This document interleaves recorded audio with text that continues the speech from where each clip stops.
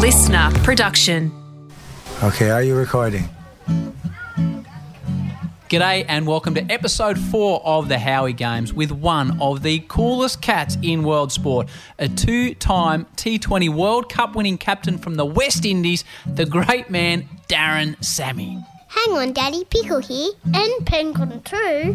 Guys, we want to tell all you loyal listeners about the great news the Howie Games had this week. We went number 1, Pickle, number 1. We did, Pengy. Last week, the Howie Games became the number 1 podcast in all Australia. Epic, dudes. Steady on, Pickle, it was only for a day. Come on, Pengy, you sound like Daddy. Well, Pickle, we have slid down the charts a bit. Dad's spewing. If you guys subscribe to the Howie Games and get your crew to as well, well, maybe Daddy. And does Pickle? Yes, Penguin. Us too. Well, maybe we can all go back to number 1, baby. Wouldn't that be sick, dudes? Subscribe, please, because me and the big penguin could become famous. Thank you, Pickle. Thank you, Penguin. All right, episode 4 of the Howie Games was recorded in the beautiful Caribbean island nation of St. Kitts. It is a ripper place. I was very lucky to be there doing some cricket commentary, and Daz was there captaining the St. Lucia Zooks in the Caribbean Premier League. As he details in episode 4 of the Howie Games, Daz grew up in a family that was chockers full of love but very, very short on money. He went from that to one day winning in prize money $1 million in one game of T20 cricket. Basically, he won $1 million in just over 3 hours. But what type of fella is Darren Sammy? Well, the day after this episode of the Howie Games was recorded, Daz was sacked as not only captain but also player from the West Indies T20 side. This was a side that just months earlier he led to a second T20 World Cup title. Go figure. Now, I saw Daz the next morning at breakfast and he came up to me and he smiled and shook his head and he said, "Howie, life is not about looking backwards. Life is all about looking forwards." And that is exactly the type of fella Darren Sammy is. A man with a smile like sunshine. Ep 4, Darren Sammy. Oh my Jaja, tell me why won't they open up their eyes? They could help out if they try. If they would try. They've got to try. Darren Sammy, the champion. What's up, Howie? This has been weeks in organising. I'm just stoked you've agreed to sit down, mate. I appreciate your time. No problem, my man, no problem. We are here in St. Kitts, my first time in the Caribbean for the last 4 weeks. I don't know how you leave to go and play cricket because have a look at this place. Howie, it's amazing. But I didn't think you saw St. Lucia. No, I haven't been there. Well, that's the place to be. Well, this is what everyone tells me. It wasn't in my schedule. I'm shattered about it. Next year you make sure you're in St. Lucia. Done. Tell me about St. Lucia and you growing up in St. Lucia. Yes. Tell us about it. St. Lucia is just simply beautiful. Growing up in St. Lucia, just growing up in the Caribbean, it's just laid back. Everybody seems so relaxed, So sometimes, financially we're not always the best, but just the love and the ambience of the place takes all of that away and makes you just enjoy life. So for me, family was important. And growing, I was fortunate to have, to have been raised by both parents, my mom and my dad, and not much, but the closeness, the fun that we had growing up. If you don't have food to eat, there's a mango tree down the road in the neighbor's yard, or guavas, or plums, fruits, bananas. It was just that type of environment you grew up in. And, my mom being the last of 15 kids, I could always go up by the road. She was one of 15 kids? Last of 15. Oh, so you had uncles and aunties Yes, so I could have gone over there by my aunt, and I tell people I didn't have much growing up, but the love from family members, substituted for that. And that's why I am who I am today. I had so many people who could instruct me and teach me and disciplined me the right way to become who I am today. Are you from a big family, your own family? No, my parents have 3 kids, Right. 3 boys. Okay. And I'm the first. And my mom had me when she was 15, 16, so Right. she's quite young, but... You would have been a big baby too. Yeah. Sammy coming out. I would have thought. yes, I was. But, it was, for me, I tell people, I was fortunate. My mom was still a kid raising me, so I had that, brother, sister, Right. and also I had my grandparents, showing me the experience, giving me the experience of life. So they say every disappointment is a blessing. She had probably 3 kids before she was 23. And that's the product, and that's the package that came out, Darren. So what made you such a positive, we didn't know each other that well, but I see you at the Hurricanes the first time I came across you, and everyone always, this guy is just smiling. He might not have made runs or got wickets, but he's smiling. I give credit to my folks for the way they raised me. I was raised in a Christian home, and like I said before, just the love, and the discipline and the understanding of, your present situation is not your final destination. Right. And cricket was the way out for me. It really was, and you'd hear the same story from most of the guys who've done sports. You'd hear it from Usain Bolt, you'd hear it from Chris Gayle, you would hear it from Bravo. None of the guys in the Caribbean grew up with much. So sports for Jamaica is athletics, for the rest of the Caribbean is cricket, and when I grew up, West Indies dominated, and... Who are your heroes? Ambrose, Lara. Was it? Honestly, when I only wanted to watch, if West Indies is batting, I want the 2 openers to get out. Lara comes in at 3, watch him bat. If he gets out, I want the team to get out. I didn't want to watch Jimmy Adams bat or Shanda Paul. I know, but I just want to watch Lara. And if Lara's out, I want the team to get ball out so I could watch Ambrose and watch ball. And I used to say things like, if I make West Indies when I'm 17, I could be playing with Ambrose. He would be like 42, 44. Yeah, serious. So you'd be 17 and he'd be 43. Yes. And I'm like, if I make it by 19, I could definitely be playing with Lara. So there's this guy from Grenada. He became the first Grenadian to play, Junior Murray, for West Indies. Oh, Junior Murray. Yes. And we saw what the government did, all the accolades he got, and the group of us, myself, Gary Maffrey, Sergio Fede, all of us were on the 15 cricketers, and we're like, imagine the first one from St. Lucia.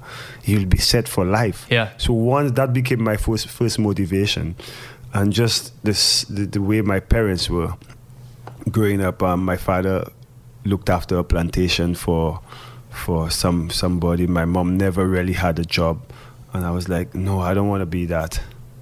I never saw myself at an office, and cricket was just my first love. I don't see you at an office. Can I just, when you say, there wasn't always a great deal of money, I know what that means in Australia. What does that mean day to day for you in St. Lucia as a young fella? If you're not focused, and that's why I give a lot of credit to my parents. If you're not focused and if you don't understand at an early age that this is the situation, your mom cannot do like the other rich kids. Right. You go to school, you wonder why you don't have the fancy lunch, why you don't have the best shoes, why you don't have 3-4 uniforms, one for every day. Yep. You got to go back home, wash it, make sure it's dry for tomorrow, put it behind the fridge to dry it. To dry. So you have to understand that at a very early age, and because if you don't, you will want to be like your friends. You will want to have the best stuff. Then that will lead to you probably stealing, doing other wrong things you're not supposed to be doing, and raised in a Christian home and a good discipline, my mom always ensured that she made us understand that, be content but with what you have, but that doesn't mean that you cannot aim to be better, because you could always be better in life, but don't be greedy, don't be content. So yes, I didn't have the best shoes, but every day we found something to eat. There was something on the table, whether it be the dry bread with water or flour and milk. We found something to eat. We survived. 15 kids, aunts and uncles. You will get food. They have bananas everywhere. They have mangoes, fruits. You will survive. Plus, you're in the community and there's cricket being played, football, something to do as kids. So you don't really worry. But she instilled that understanding in me from a very early age that Darren, she was big on education though.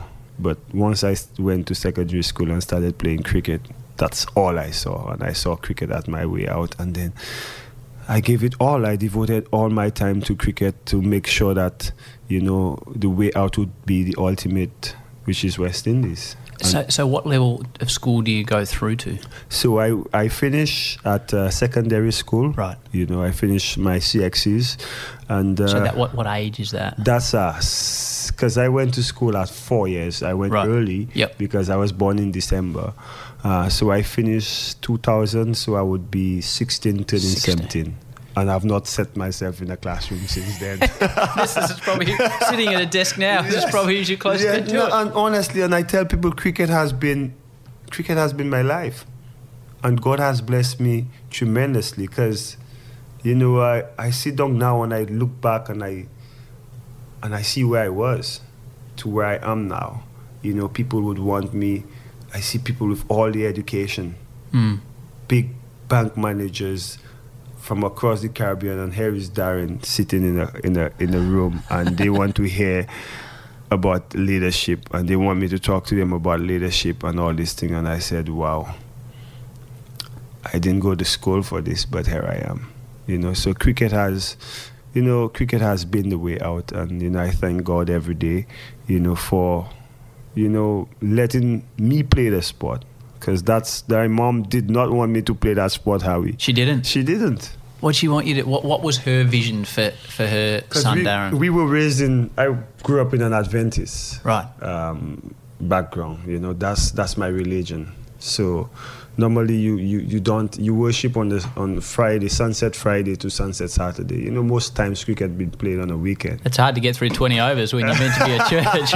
Yes, so my mom being the advert, a strong Christian, and my dad, she couldn't see she going to church and I'm going to play cricket. Yeah. That is breaking the rules, and my coaches, my school principal, went to the same church, and she was very strict. I got called for St. Lucia on the 15th, and I didn't go to trials, but I was in the final 15 because I did so well in the school's competition. But I did not go.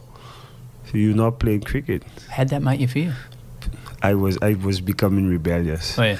To the point that when you used to have trials, my mate Casper Prosper, I used to live on the East Coast, so normally we play in the city, which is Castries. I would take a bus. I would speak to my grandmother. She would give me, I remember clearly, $10. So that's $4 to $4 to head to the city, $4 to come back, and I have $2 to buy.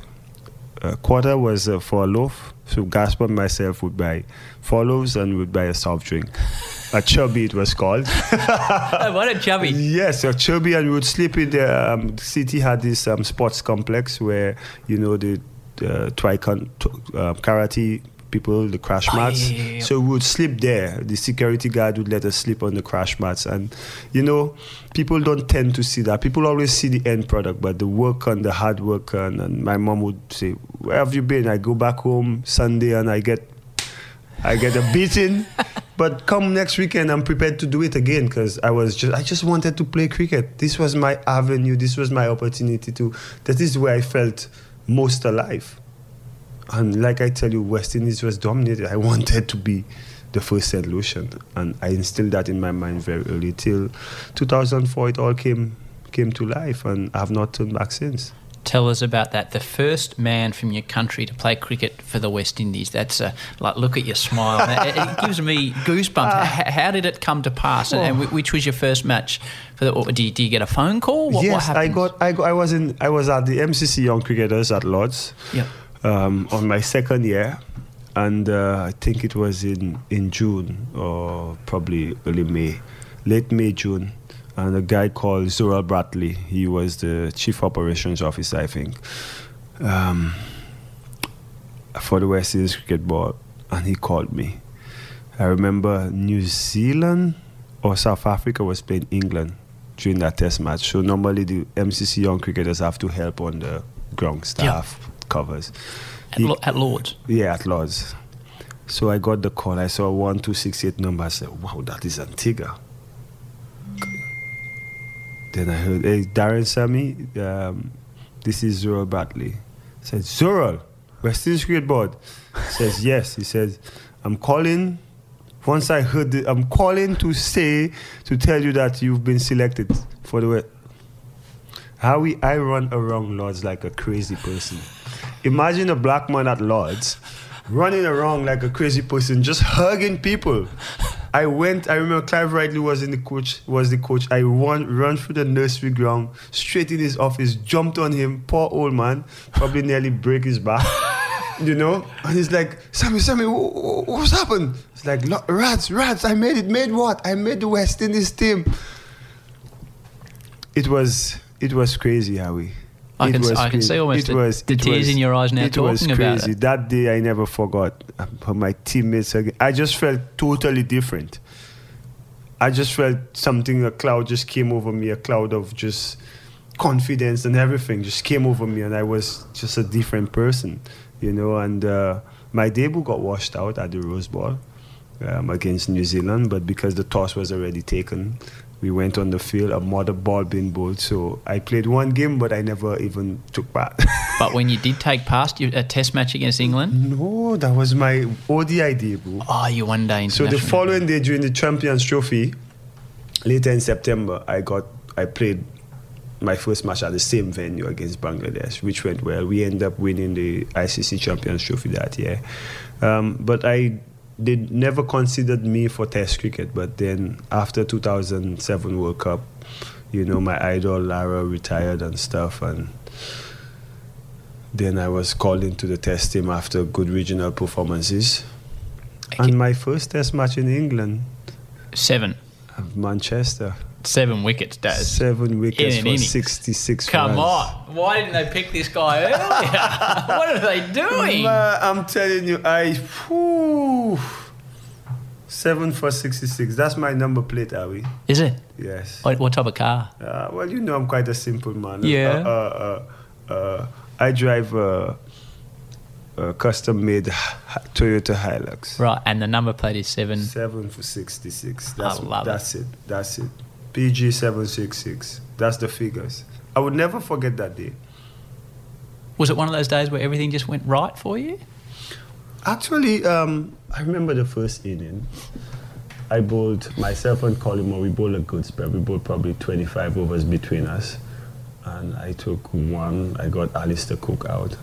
My first Test wicket, 1 for 20-odd, 30-odd of 20-something overs. Right. Bowled really tight, which was my job, to be economical and ease off pressure of Jerome Taylor and Darren Powell and Fidel Edwards. That's what Gordon Greenidge told me when I got selected. Gordon Greenidge? Yes.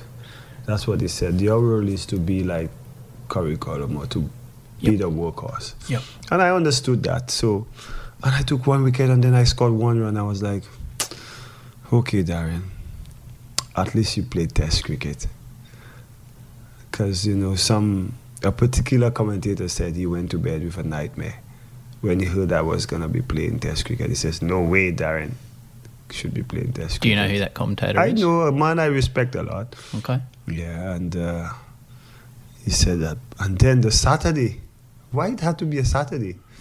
You're meant to be at church with your mum. Yes. Not in England. Exactly. Yes, the Saturday afternoon, England I remember England were ahead, and Darren Ganger, who was my captain back then, because I guess Sawan got injured. He was the captain, got injured. And Darren says to me, hey, this man's scoring quick runs. I just want you to do the same thing you did against us in Trinidad, in Tobago. Just pull one side of the wicket. Just tie up one end for me. And I had a marathon spell. I think it was 12 consecutive overs. Right. Later, it's 7 for 66. You know, and everything kept flowing. And that same commentator had to interview me after the match. And I was like, yes, that felt good. And I've not turned back since. The career has been, it has had its ups and downs, but it's one I've really, really enjoyed. My passion is just, knowing that, a fan is watching me and I could put a smile on the face or inspire them. What does it mean to the people, and we'll get to Test cricket, and you went on to captain the West Indies in Test cricket as well. We'll get to the T20 World Cups. But what does it mean to the people of St Lucia? Because my first time here, I'm beginning to understand. At home, we think of the West Indies as wrongly as one big country. Yeah. And you come here and you realise there's individual proud countries with separate cultures and separate views. So what did it mean to the people of St Lucia that not only did their man be the first to play, to get 7 wickets and then become the Test captain of the combined countries? What does that mean? It meant a lot. I'm so loved in St Lucia. You love I feel loved everywhere, but at home it's something different, because for years they were supporting West Indies because we were all West Indians. But then to have your own, to break that barrier and, not only break that barrier, but look like he belongs up there, and perform and, to eventually end up leading, that is something I didn't even dream of. So for them, it gives them hope. When I walk around in schools and, the kids, the young children, they come up to me and, when they have Heroes Day and everybody writes about Darren Sammy. People call and find out, whether via Instagram or Twitter or Facebook, my child is doing a project and you his hero, you her hero, And I walk down the streets and everybody, you cannot walk in peace. The St. Lucian, they have always, it meant a lot to them. It's still, we play cricket at home and it's different atmosphere. I step out to bat and it's crazy, and for you to go back there now in the Caribbean Premier League and for the first time play at the Darren Sammy Stadium where you're a Superman, you just get wickets and you make runs, but to you to walk out on that ground as a young man that had all those people in your family and you weren't meant to be playing cricket and you're having loaves of bread and soft drink to get going and mango off a tree, and then the National Stadium is named after you? It's how I'm telling you. I am like that because I feel everything now I have or do is like a bonus. I'm living way past my dreams. As a kid, all you do is when you're growing up, you had, cricket, West Indies is the highest level. I've done that, and I'm playing, I'm being consistently in the team, and then you captain, and then you'd have a stadium named after you that you're still playing in. That's unheard of. It is. That is unheard of, maybe 20 years after you retire. Yeah, it is unheard. That shows the love I'm talking about from St. Lucia. And they've set a trend now that they celebrate their heroes whilst they're alive, and... which is fantastic. It is, because I think of look at Sir Gary. Sir Gary doesn't have a stadium in his name, and what he's done for West Indies cricket, for Barbados, for the world, I cannot even tie his shoelace in terms of his records, And for me, in St. Lucia, to have a stadium named after me is just I'm telling you, I'm living way past my dreams, Harry. I told Damien Wright, the coach of the Hurricanes, and Tim Payne, I texted him the other day, I said, listen, if you just want Daz to perform, just change Bellerive, call it the Darren Sammy Stadium, and you'll have Bradman with the bat and Wazim Akram with the ball. And Roger Harper in the field. It's, look, Harry, I try to give my best to every team I play for, whether it be my club team at home or my international team or any franchise team. One thing they will not say is that Darren did not try or did not give off his best. Sometimes it doesn't come out in the performances. But if it doesn't come off in the performances on the off field, I make up for it with the fans. Because to me, the fans are the most important people. You know, you go out and you entertain, they come, they pay their tickets, they pay their money, game in, game out, come and support, make noise, some lose their voices, you know. And for me, after, and they wait and all they want probably is just a handshake. So for me, it has always been my duty to provide that, no matter how busy I am. I can't do everybody, but I try to facilitate most. And I said to Damien in Hobart that I will not leave one child unhappy once they sit back. So I'm always the last off the field. I've seen it. You know, and it's better like that, I think. Sometimes I'm tired and I really want to go, but then you see a little kid, you know, they have a shot of me I see BBL use it all the time. You know, they take the selfies and it's not good. The angle is not right. So I just take it and now everybody wants me to do it. Once they have a phone, hey, Sammy, I need a selfie. You know, it's plus you create that fan base and it's not putting on for show. It's just naturally who I am. Yeah. You know, and there's not many 6'6" West Indians getting around Hobart, right? To be completely honest, is there? Yes, as a little man from Hobart, if you're 5, you're looking up at this West Indian god. And I remember as a very young man, my grandparents were down in Tasmania and we'd go on a holiday down there and we went to the Kmart and the West Indians in probably 84, so I'm maybe 5 or 6. They came to the local Kmart and it was Viv and Michael Holding and Ghana. We've never seen anything like these guys, you know? Yeah, and you see, you can't forget the legacy. And even when I was captain, you know, to know where you're going, I think you must know where you come from.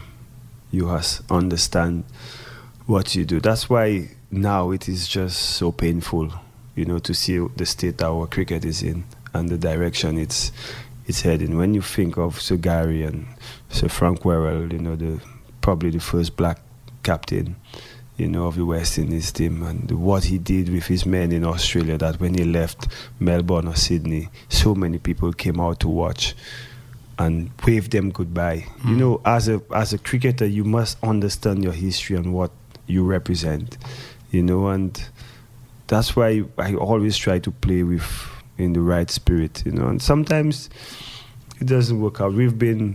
Our cricket has been in the decline I remember very clearly, I think 1995 when we lost the Frank Worrell Trophy. It was to the Aussies. Steve Warmer. We've never recovered from that. My dad couldn't work for a week. That's how I knew. That's why I knew West Indies cricket meant something. After they lost the 95 series. Yes. Couldn't work for a week. My dad couldn't work. He's at work and he can't do his job because the whole Caribbean was just like somebody died. Like it was like Bob Marley dying when we lost that trophy. And it's when West Indies lose, nowadays it's not as bad as it was back then. But that, I remember that series clearly because my dad was down, man. For an entire week, we can't believe we lost that trophy, and then we've never recovered from that. We've shown glimpses, we've had our moments of brilliance, and now there's obviously the T20 format, which I think is our best format, and the result shows. You know, so it is grabbing that product, trying to market it the best way we can. And we always cry about finance, but use what we best out to try and get the finance to help develop more test and one day cricketers. Just a teeny weeny break from Darren Sammy, but don't worry, plenty of Darren still to come. I just wanted to give you a quick preview of next Thursday's episode of the Howie Games. Make sure you subscribe so you don't miss any of the episodes. It is with a man who I consider to be Australia's premier sports broadcaster. He's getting set to call his final AFL Grand Final. He's a legend, Dennis Cometti. You're just blessed to have that beautiful voice. Well, I don't know that it is. I don't think anyone's really happy with their own voice, are they? Well, I hate listening back. Do you hate listening back, or is it passable, or is it? Yeah, it's passable. It's the only voice I've had. So and I've had to listen to it for a long time because I've done things that required the voice. But there are voices I sort of envy, like Sean Connery or someone like that. That's a voice, I'm not sure it's any good for the footy, though, mate. Well, it would be. Imagine Sean Connery. Oh, come on. Imagine Sean Connery doing it with Lou Richards. With a bit of Ablett with Sean Connery. Oh, that'd be something. You've got to love Dennis Cometti. Centimetre perfect. Like a cork in the ocean. Barlow to Bateman, the Hawks are attacking alphabetically. All right, now time for more of the big man, Darren Sammy. You talk about finance, and as a cricket fan, I grew up watching the West Indies, and they were the best. We might win a test in Sydney when it spun, but they'd won the first three, so it didn't matter. So I've asked a lot of people here what has happened. So from a player's perspective, Daz, we saw a lot of talk about strikes and money and what happened in India when the boys pulled out. From a playing perspective, and I know this is a 1 hour discussion on its own, and I don't want to slow you down with that. But from a player's perspective, what's been the problem with? There doesn't seem to be a great deal of synergy between the players and the board. It's for things to work well. The administration and the players they must have effective communication in order for the working environment to be good. And cricket has evolved. Financially, it has evolved. But you see Australia have a working model. Took a while. New Zealand, England. But we don't seem to get it right. Because we have too many guys with too many egos and not much. A lot of noise, but nothing is happening. The guys with the egos, are these players or board members? On both sides. Okay. On both sides. Right. But I always say, at the end of the day, if you have a company, your product is now the most valuable asset. And in this company, the cricket is the most valuable asset. So the cricketers have to be important. It has to. In order for it to work, it has to. And in the world now, you cannot hide the fact that T20 is on a different level. You look at Test cricket and probably the Ashes, and probably when India is playing. Yeah. That's it. The other countries are suffering. Do you think West Indies will be playing Test cricket in 20 years? I am very scared, Howie. I am very scared. If something is not done to help develop first-class cricketers, I'm sorry. I've not seen the signs of growth, and it scares me because to me, Test cricket is really the test. T20 brings a different element to it. An entertainment package. Yes, but Test cricket, when you're battling out, 3 sessions, when you have to bat a day to save a test match, this is really the test, and we grew up, that's what was, it's test or one day. That's what we knew. But right now, I look at our test squad, and mind you, I was playing on it, I wouldn't say it was any better. But what are we doing? Where will we get the next Lara or the next Viv or the next Ambrose? Well, he's probably playing for the Hyderabad Sunrisers or the Kolkata Knight Riders, or how do you want them to be there? The relationship has been broken for so long. So to give people an indication, Daz, and I see that you don't have a choice because I can see what you guys will get paid in the IPL, etc. Without going too far into the somewhat grubby topic of money, can you give us an indication of what you would be being paid now to play a test match for the West Indies? Okay. Harry, when I made my test debut, Yep. till I retired, off my head, when you put sponsorship and match fees, Yep. per test match, a West Indian player was getting, I think, close to $18,000. 18,000. Yes. Now it's 5,500. 5,500 for a test match. Yes. All situation in India. Wow. You can't get cut by 70%. That is 70%. And what? And this is public record. What? At your best, what was your IPL type numbers? At my best, 430,000 for 7 weeks. But there's no decision. There could be a decision because some of the guys we speak and talk. Look, Australia could tell Mitchell Stark, you know what? You can't play IPL this year, and he has to understand. Because you look at his retainer, it's probably 800,000, close to $1 million. We understand we're not Australia, but there are other means. Of course there are. Firstly, the director of cricket came out and says it's going to be a West Indies first policy. You cut down the match fees, you take away the sponsorship fees, you give retainers. You cut down everything, but yet still you tell people it's West Indies first policy or you can't play. They must have a common ground. Yep. Because you can't compete with Australia and you trying to tell people they can't earn a living. That is not right. We are not back in the 90s where they didn't have another option. There are more options now. So I believe they could raise the retainer.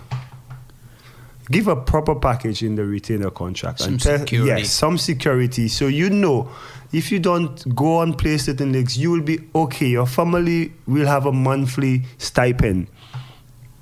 Because when you do that, if you cut it by 70, suppose a guy has a mortgage where he was banking on this year, this is what he's going to do if he's selected, and you've cut it down to like that, it's not going to work. Well, if they said to me that at work, then you would leave work. Exactly.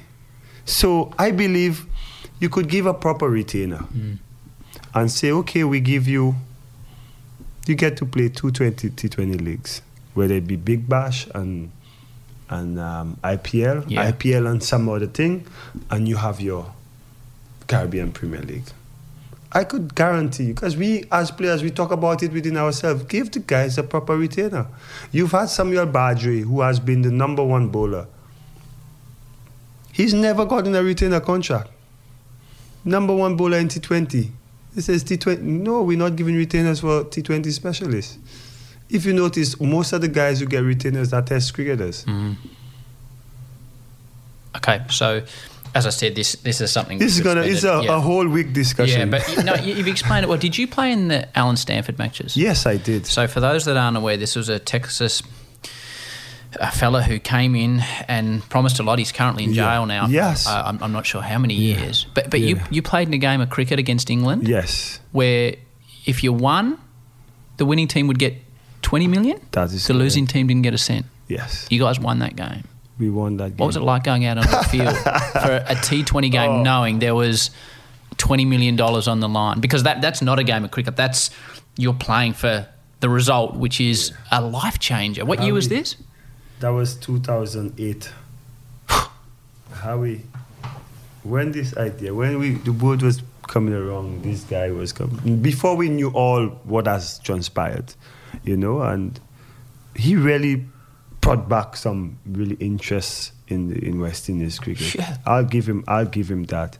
He also, opened doors for all that big money thing, leagues.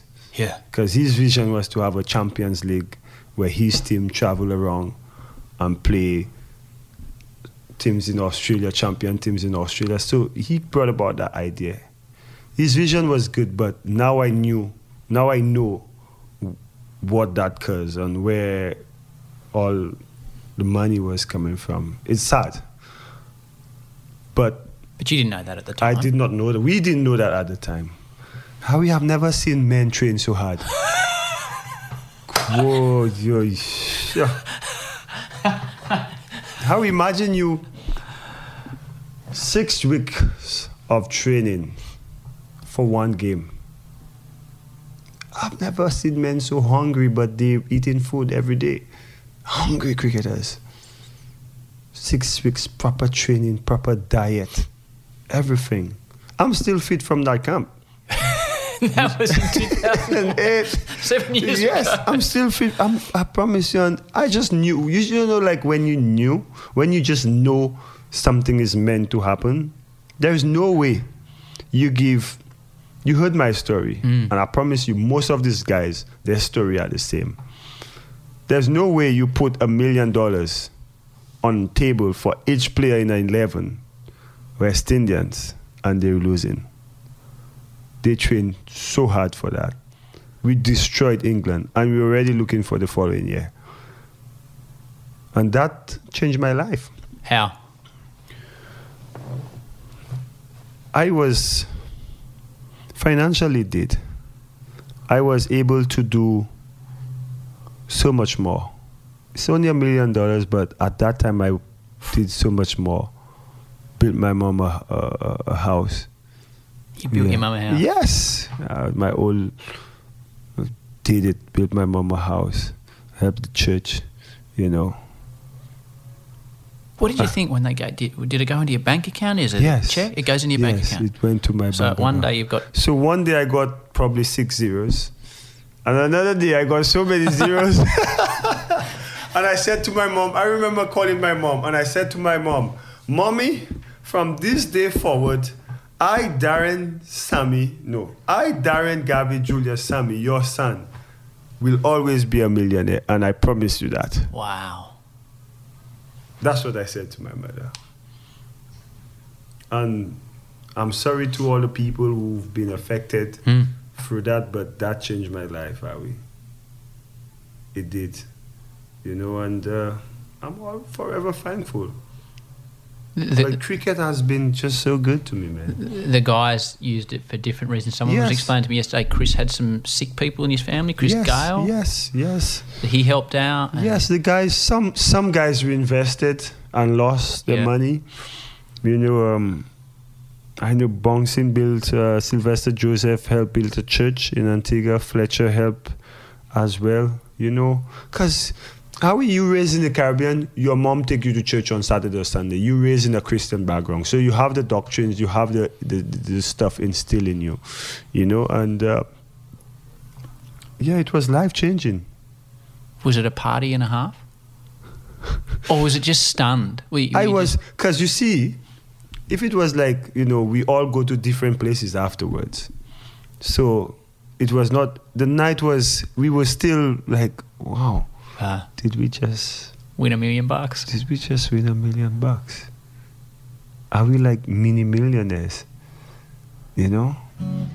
A short break from the cool cat, Darren Sammy. Because we want to make sure you haven't missed any previous episodes. That's why you need to subscribe. You don't want to miss my man Gilly, that's Adam Gilchrist, or the Mean Machine Danny Green. Or last week, the big fat illusion, Brendan Bowler. A mate had a party. It started at 12 o'clock down Helen Way. And, couple of McChickens. And I actually had 2 cans of Jim Beam at 12 o'clock and about 1 o'clock, and then left to go to the game of footy because it was an Ansett Cup game. It was relevant. Yeah. And I got pretty hungry, so I went to the McDonald's just down here, actually. Clarendon Street. Clarendon Street McDonald's, and got 2 McChickens, and then headed to the MCG, kicked 12 and thought, geez, this is going to work for the next 2 years. This is what I need, a couple of cans of Jim Beam. And a couple of McChickens, and it didn't quite work out the way the Millennium game did. Don't forget to hit our daddy up on Twitter or Facebook at MarkHoward03. Tell him what you like and tell him what you don't like. And tell him that you want more of me and the Big Penguin All right, stop banging on, Pickle. Time to go back to my man, Big Darren Sammy. I want to talk to you about the World Cup and especially the most recent World Cup. But the thing I noticed about you, Daz, and I've noticed over the last month watching the Zooks play here in the Caribbean Premier League, that in Australia we have Australian rules football, and there's certain guys that are seen as captains that their team will do anything for, that they will play for that captain. This is, rightly or wrongly, how I see your players with you. And I'm talking superstars, Watson and Hussey, and people seem to love playing for you. So what ideas have you got on leadership? You must see that the guys, as shown by the West Indies national team when you won those T20 titles. I think you must. I try to tell players, don't play for me though. But they do. They do though. Well, I think they take pride in their performance. If you take pride in your performance, whoever the captain is, you would want to do the job. You want to do well. If you're an all-rounder, you want to execute your skills. I believe if you create an environment where you could breed success and people could be relaxed and people it's not remorseful if they're not playing, and people understand the direction you want the team to go, and you work hard. For us in the Zooks culture, it's simple. We work hard, we play hard, we have fun. It's T20, I'm not like a taskmaster where, no, that's not how I operate. I try to understand. Firstly, I try to understand you as a human being, so I know what I have to say to you to get you in the frame of mind to go and perform. Hussey, I can't tell Hussey what to do. I can't tell Watson what to do. These guys are professionals, so I use their experience to help better my team. So I want Hussey talking about batting. I want Watson talking about all-round cricket and performing under pressure. I want Miller to go out and express himself. This is no pressure. You go out, just be Miller. Whether you do well or some days it's not about winning. It's about what you do to help your team become successful. And if you focus on what you have to do, the result will, and you do it well, the result will take care of itself. And they have days where the opposition, they're just better than you. Mm-hmm.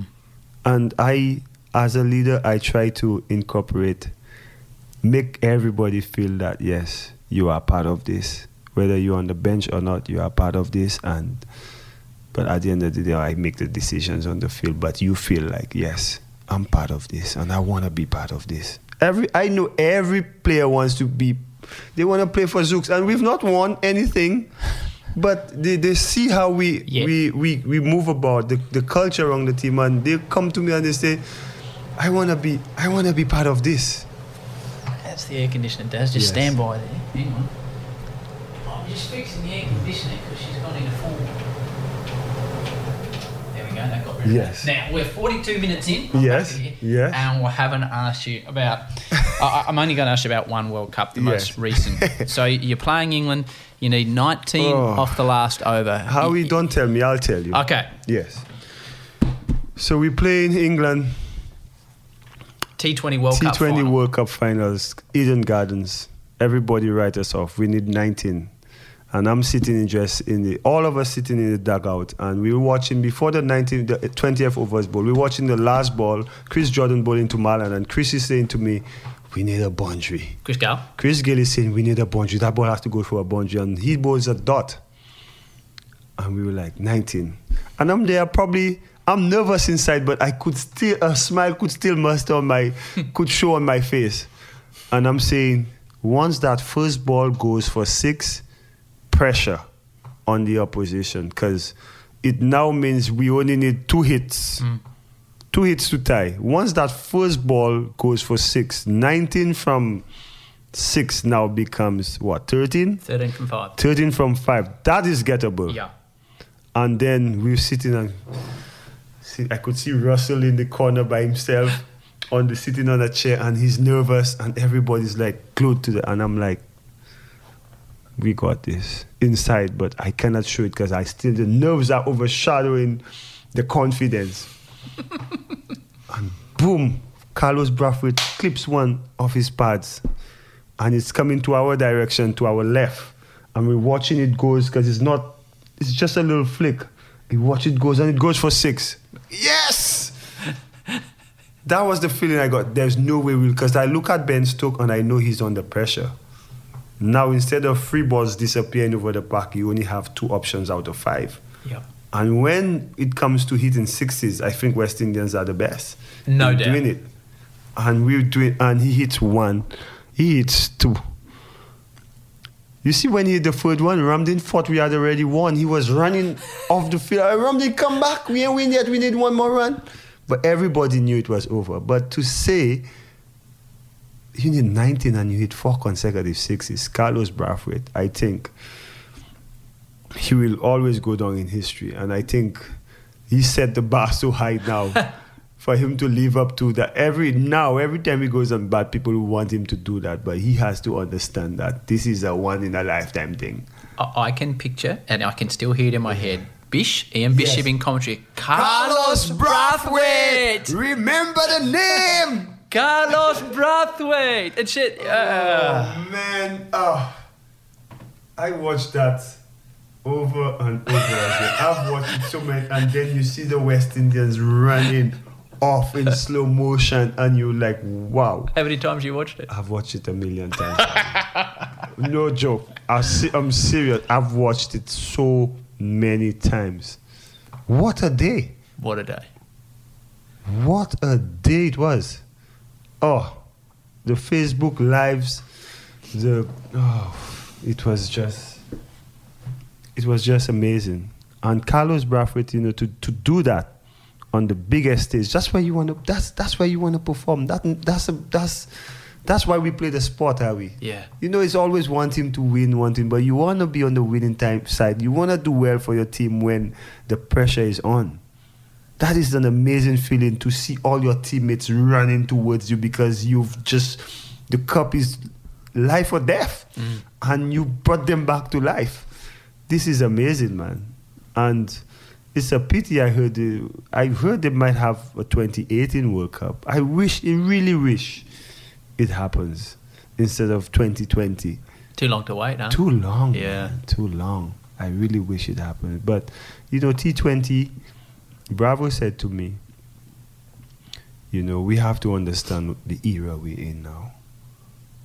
And a lot of people might have what they say about Bravo and the senior guys, but when we sit down and talk the cricket, some interesting points come out. And when he was captain and I was captain of Test and T20, he said, Sammy, we need to do something. We need to create our own little legacy in West Indies cricket. And our legacy now is in this format, T20. So Clive and Survive, they dominated Test for 17 years. And they brought 2 World Cups. Right now, our little history, our own legacy this is our format. Just like they dominated the Test back in the day. We're dominating the T20 circuit. And we're creating our own little legacy. And Bravo said to me, we should enjoy that. Absolutely. We should. To win 2 World Cups in the space of 3 is something. Or we obviously watched it at home, and after the semi-final and the final, DJ had his song out, Champion. Yeah. And you guys were dancing through the hotel room, and it went viral. Well, you couldn't watch it without just laughing your head off. Yeah. It was such a wonderful, exuberant celebration, Dad. Yes. You see, timing is everything. Because Bravo recorded that song after they won the CPL last year. And he released it a little bit in Australia in the Big Bash. But just the word, not really the song, because I always tell Bravo he can't sing. I always tell him that. But just the champion. Yeah. You hate it. Sometimes you breathe How and does you it speak. go? How does it go? You speak things into reality. And just hearing from day one, champion. Everybody knows, say, girl is a champion. Girl is a champion. Everybody knows. Sammy's a champion. Although Bravo didn't say Sammy is a champion, but it's okay. You are, though. Yeah, I deep down in my head, I believe I am.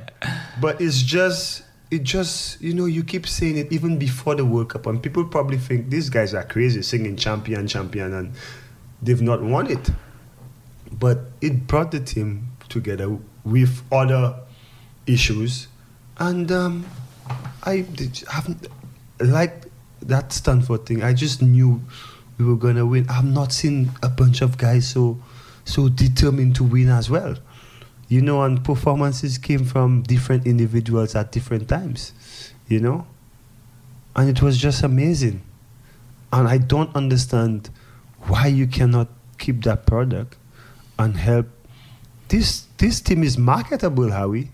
Use that team. If I was in administration, I would use that team, market this team, try to get finance to help aid our test and our one-day team. You've got the biggest stars in T20 cricket. Yes, you've got you've got Gale, you've got Russell, and you've got Bravo. You got the four biggest names. And Pollard, Narine, Badri, all these guys. That's as big as it gets. You could use that as a drive to get sponsorship, whatever. Because it's not that it's not rocket science. No, it's not. It's not. You put the T20 team, you put the test team. Sponsors will be flying around here. Use that to feed off the test cricketers. But then who I am, I finished school 15 years ago. I don't know. But things have turned out all right. Hey, I've been just so hoping we could do this, and thanks for having a chat with me on the Howie Games, mate. It's a pleasure. Feel free to call me anytime, Howie. And hey, what's Damien? I'm still available, buddy. Mardo, yeah. Righty, I'm still available. That's it. Better Reeves need me, man. Cheers. Righty, he's there to go. Yes. Tab, mate. Okay. I count myself very, very fortunate to have spent that hour with Darren Sammy. I really do. He is a generous, warm, smiley, happy, ripping fella. I hope you enjoyed the episode. Thanks as always to my main man, producer extraordinaire, Michael James. Thanks to you all for listening. As always, spread the love about the Howie Games. Get the word out there so we can continue along our merry way. Until next Thursday, peace out. And we can do it if we try. If we try. If we try.